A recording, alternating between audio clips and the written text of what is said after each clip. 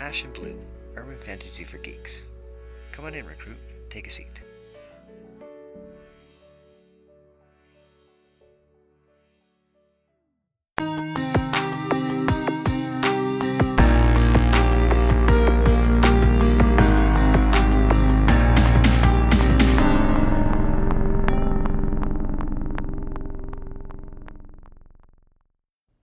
Chapter 5 The Third Path. Ryan watched as ghosts drifted past the window wall of his office. They weren't ghosts in the traditional sense. These weren't the less-than-cogent specters that inhabited the in-between and lost spaces of the world. These ghosts were echoes of memories. A Mirror Falls parade of ghosts, one of the events that preceded the fall of the dying planet's heart, seemed to him to be the most bittersweet, in the way of a wake rather than a funeral.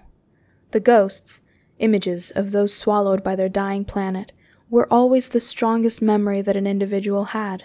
It was always amazing to see how beautifully mundane some of those strong moments could be.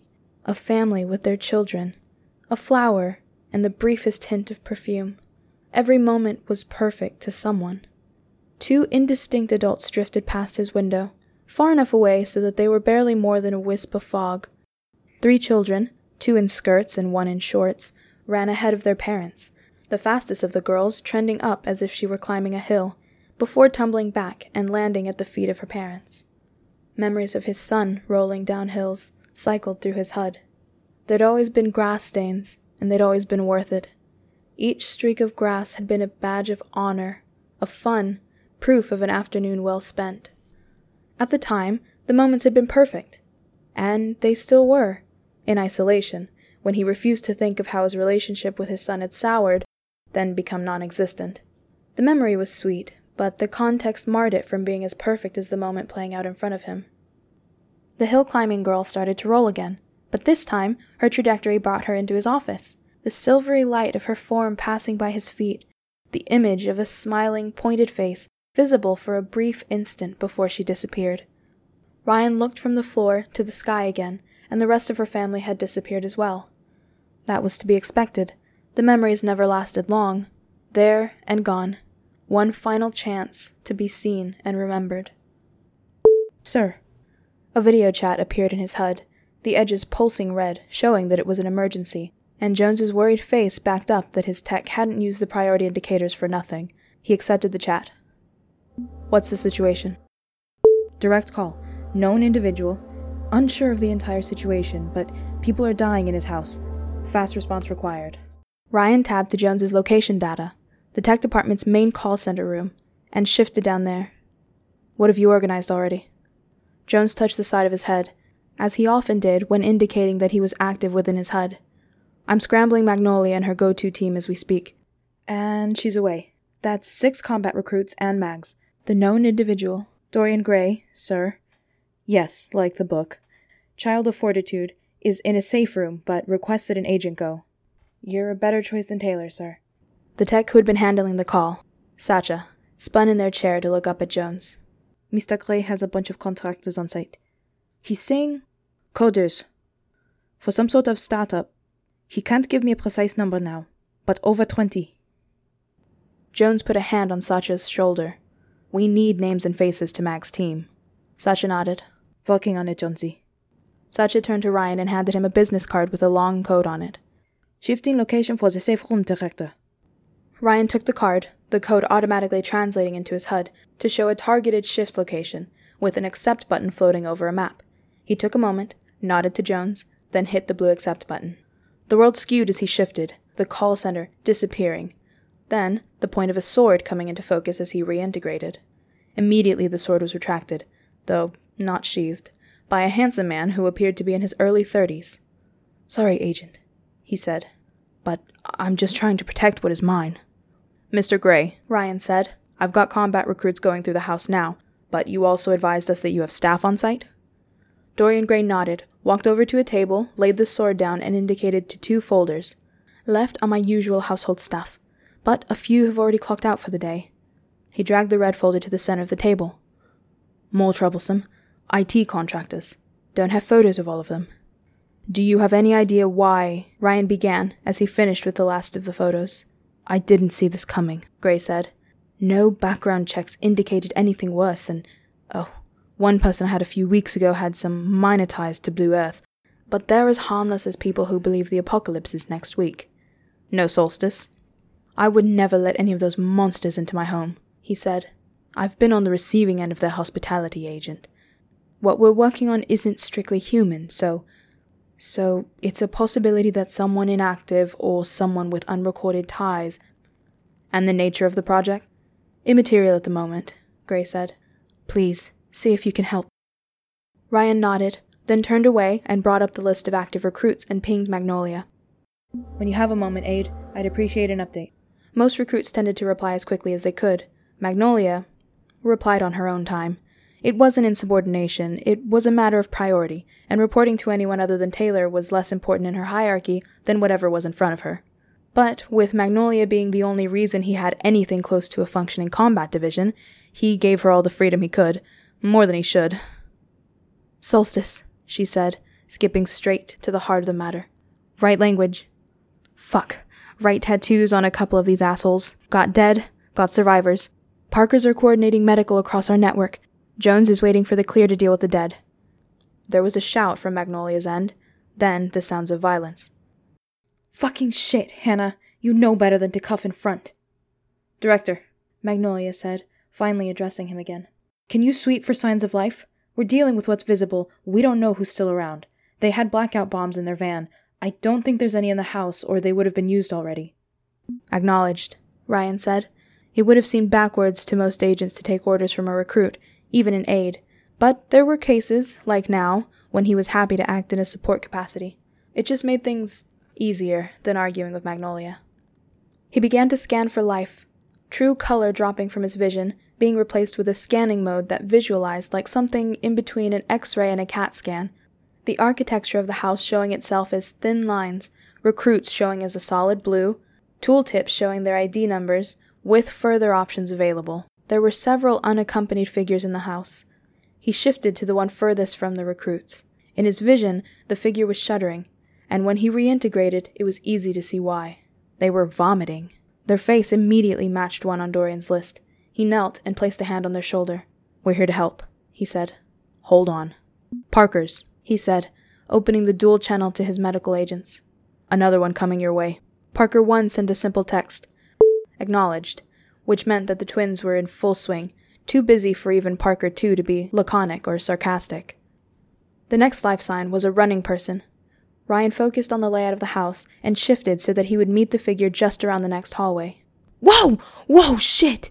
The young man shouted as he crashed straight into Ryan. Shit! Agent! Fuck! Ryan caught the young man as he tried to back away, swung him into the wall, and twisted his arm to hold him still. Solstice, I presume?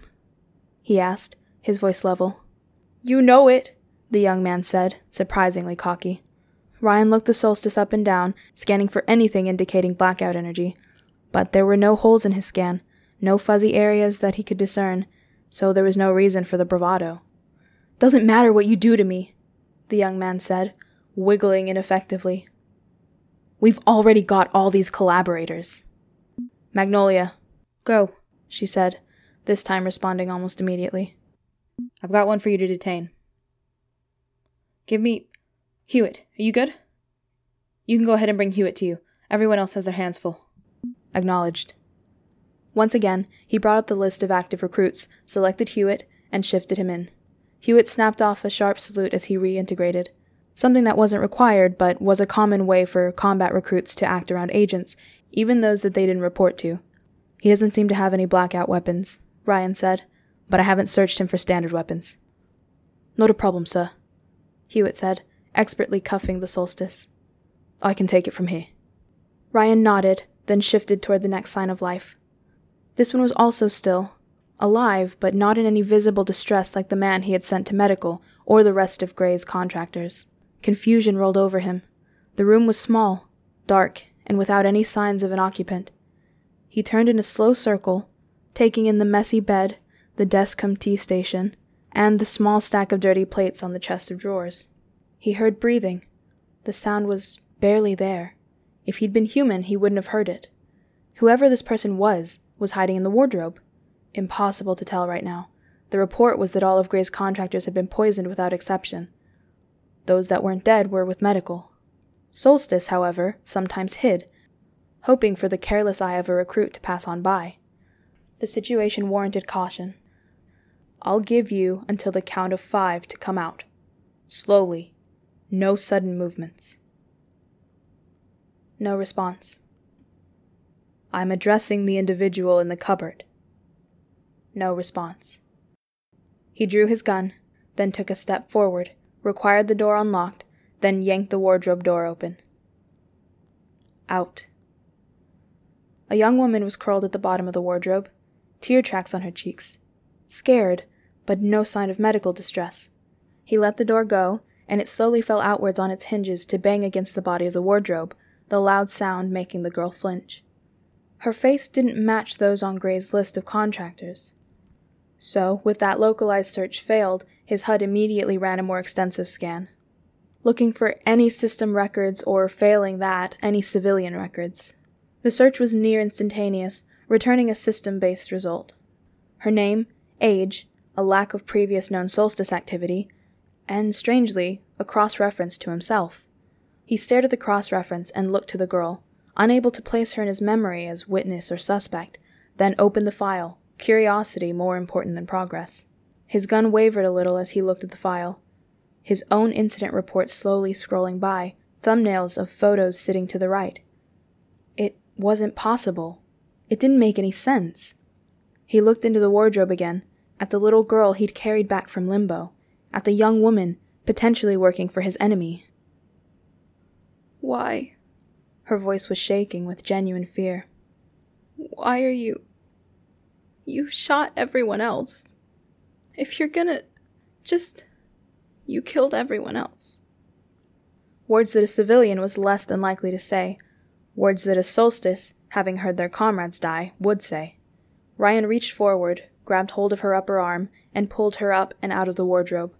Whatever this was, it didn't make sense for her to remain in her hiding spot. We give your people a chance to surrender. If you fight...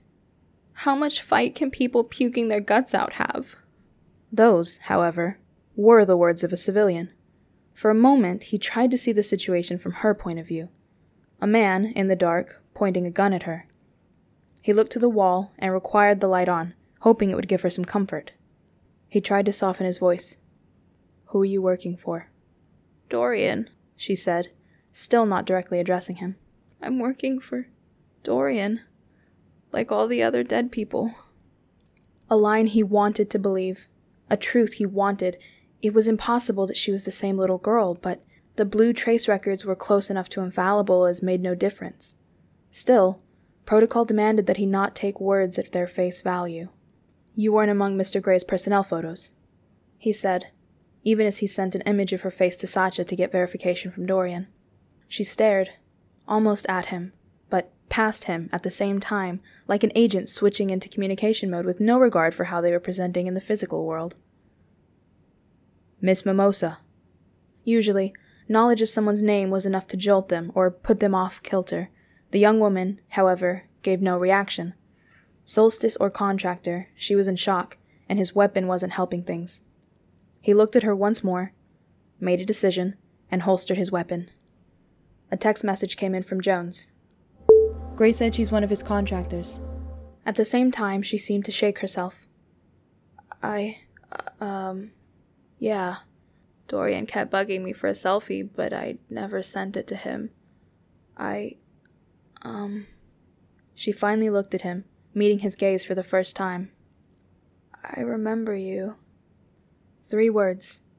3 impossible words, and he felt his own shock mirror the young woman's. He must have misheard. She couldn't remember him. She'd been a baby, far too young for... There was no way she remembered him. Remembering him for 1 day, yes. 2, yes. Even a week was reasonable, but not 20 years. I know you. I remember you, the girl said again, more sure of herself this time. None of the fear had left her expression, and belated, He realized that while he had information that verified her identity, she had nothing to know who he was. "Mr. Gray called us in," he said. "I'm not with the people who injured your compatriots."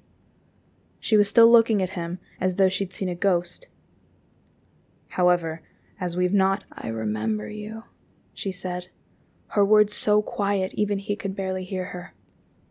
"Miss Mimosa, you need to come with me. We haven't secured the entire property yet." Another thought hit him. "And our medical staff needs to check you over. The others—" "I didn't eat any of the pizza," she said quickly. "I wasn't hungry." She looked at her hands. "So, no ingestion. But I touched it, so if there's contact effects, then—" She shook her head and looked back up at him. "Who are you? Seriously, like who the fuck are you?" She looked past him.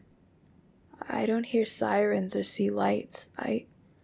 Unless Dorian knew they were going to poison us all, then your response time is—" Her tongue went to the corner of her mouth, and she looked past him.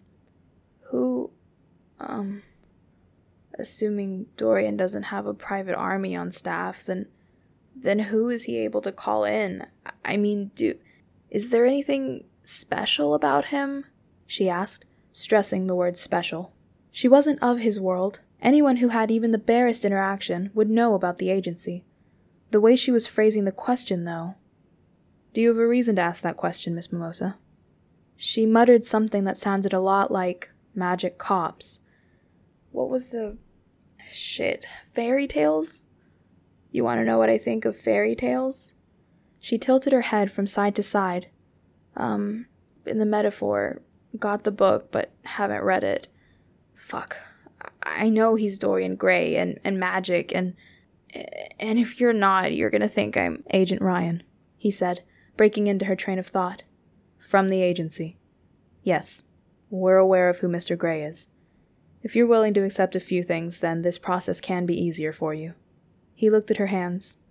"If you had contact, I would feel better if you got checked out by our doctors." He took a step forward and held out his hand. "I'd ask that you trust me, please." "I remember you." She had no reason to trust him, and he could shift her without contact, but most people remarked that their first shift was easier when holding on to someone. Even if it was just psychosomatic, any comfort he could provide after what had undoubtedly been a traumatizing event was a comfort that he was glad to give. "I remember you." A small, cold hand reached out to touch his fingertips. "Okay." "Magnolia, I'm taking a witness back. Can your team handle it from here?" "Yeah," came her short response. "We're already bringing in techs." Ryan looked down at the young woman. "Hold on." Her small hand tightened its grip on his fingers, then he targeted the reception area of the infirmary.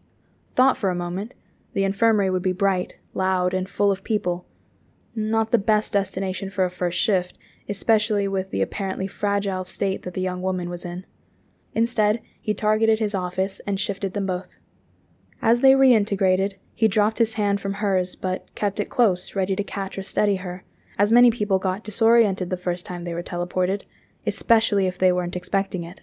She wobbled a little, but planted her feet. Her eyes saucer-wide, small sounds of disbelief floating up and away from her. He placed a hand lightly on her shoulder, which she quickly dipped from as she turned to his face. The girl stared at her legs as though she didn't trust them to move. "No."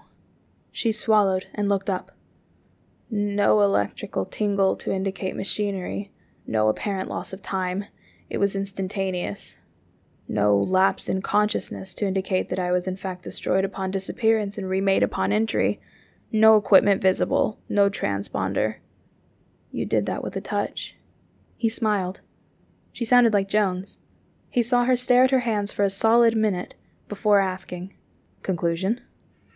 "Not technology," she said at last. "However, in light of recent events, not surprising." He indicated to the couch in the office's small seating area. "Sit, please." He went to his desk and placed his hand on his office chair. "Doctors, when you have a moment." Parker 1 responded. "Yeah, I've got a moment to breathe, Director." "No, he doesn't," Parker 2 chimed in.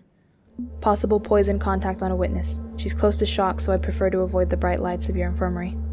Parker 1 made some thinking noises, then sent a list of 2 items in a text window. Small injectable to null small poison traces. Cleansing cloth for anything left on the skin. Tracking blue will do the rest. Make sure she gets a drink of water. Thank you, doctors. Ryan cut the chat, required the item, laid them on the seat of his office chair, and wheeled the chair over to the couch, where Stephanie, impossible, it was still impossible that it was her, sat, perched right on the edge and seemingly ready to run. He sat and handed her the sealed cleansing cloth. Use that on your hands. It'll clean any traces of poison. Then I have... He looked at the injectable, which looked like a thick-bodied lancet. I realize that you have little reason to trust me, he said as she tore open the cloth. But I have to give you the shot. He held the lancet in his palm, and she eyed it carefully as she meticulously cleaned every square centimeter of her hand. You're free to self-administer if you wish. It's a simple... Do I remember you? She asked, her voice wavering. I mean, you didn't argue the point, but you didn't exactly confirm it either. Do I remember you? You do, he said gently. Go ahead then. She held out her arm. I mean, you just fucking teleported me. And if you could do that and wanted to hurt me, you wouldn't need my permission. He pressed the injectable to the base of her wrist and depressed the trigger. Would you like a glass of water? She nodded, her eyes going back to saucers as it appeared in his hand. Water. Cold. With enough tracking blue to run a scan for residual poison and to register her with the system for the duration of her questioning and follow-up. I have several questions for you, Miss Mimosa. Steph, she said as she accepted the water. My name is Steph. But I feel my questions can wait until you get a few of yours out of the way. You seem to be aware of some things, but... Dorian's a cryptic bastard. He thought I was too weird to be a muggle, so felt safe letting a few things loose, other than the... Okay, just confirmed existence of... Damn, you teleported me. That's not smoke and mirrors. I know he's Dorian Gray, or as close to it as there is, and the old guy is his adopted son, who is an alien or something, and starting from the beginning would be... Please, do that. My name is Agent Ryan. This is the agency. We step in with situations like this. We keep humans safe from when Fairy interferes. Or in this case, we have initial information that the people who did this had some inkling that something non-human was going on and took steps because of it. Solstice. They perceive everything magical to be a threat that has to be destroyed, and that often means humans working alongside Fae. Like you and your coworkers. She leaned forward and put the water glass on the coffee table. Is there a point to you telling me this? Are you gonna flashy thing me when we're done? And you're just doing this to be nice? She looked down at her feet and slowly began to turn the water glass in her hands, the water sloshing against the sides as she did so. I don't see a need to remove knowledge of magic when it's not causing you distress. If you want to remember, then you're free to... Please, let me remember, she said, her voice the loudest he'd heard yet, her eyes bright for a moment before she calmed down. Please. And can you point me somewhere where I can learn more? Ryan smiled. That won't be a problem. She was the same little girl, a coincidence so unlikely he'd needed tech to calculate the odds, but the fact that she remembered him, that was a gift beyond measure, in a way that seemed so impossible to communicate to humans. I know you must be wondering what happens next, he said. Generally speaking, there are 3 options. The first is that you cooperate, answer our questions, then leave.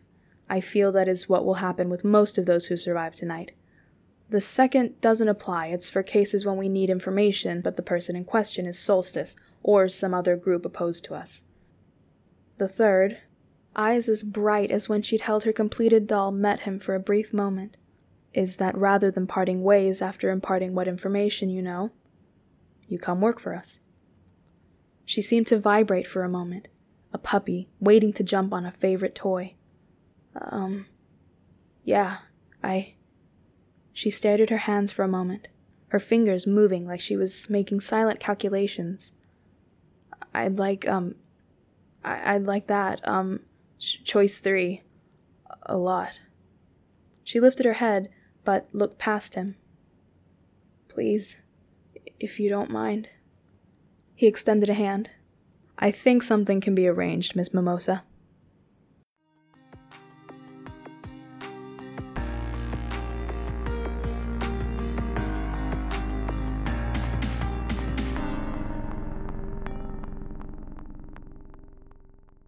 Find us at ashenblue.com for information, series art, and our Discord server.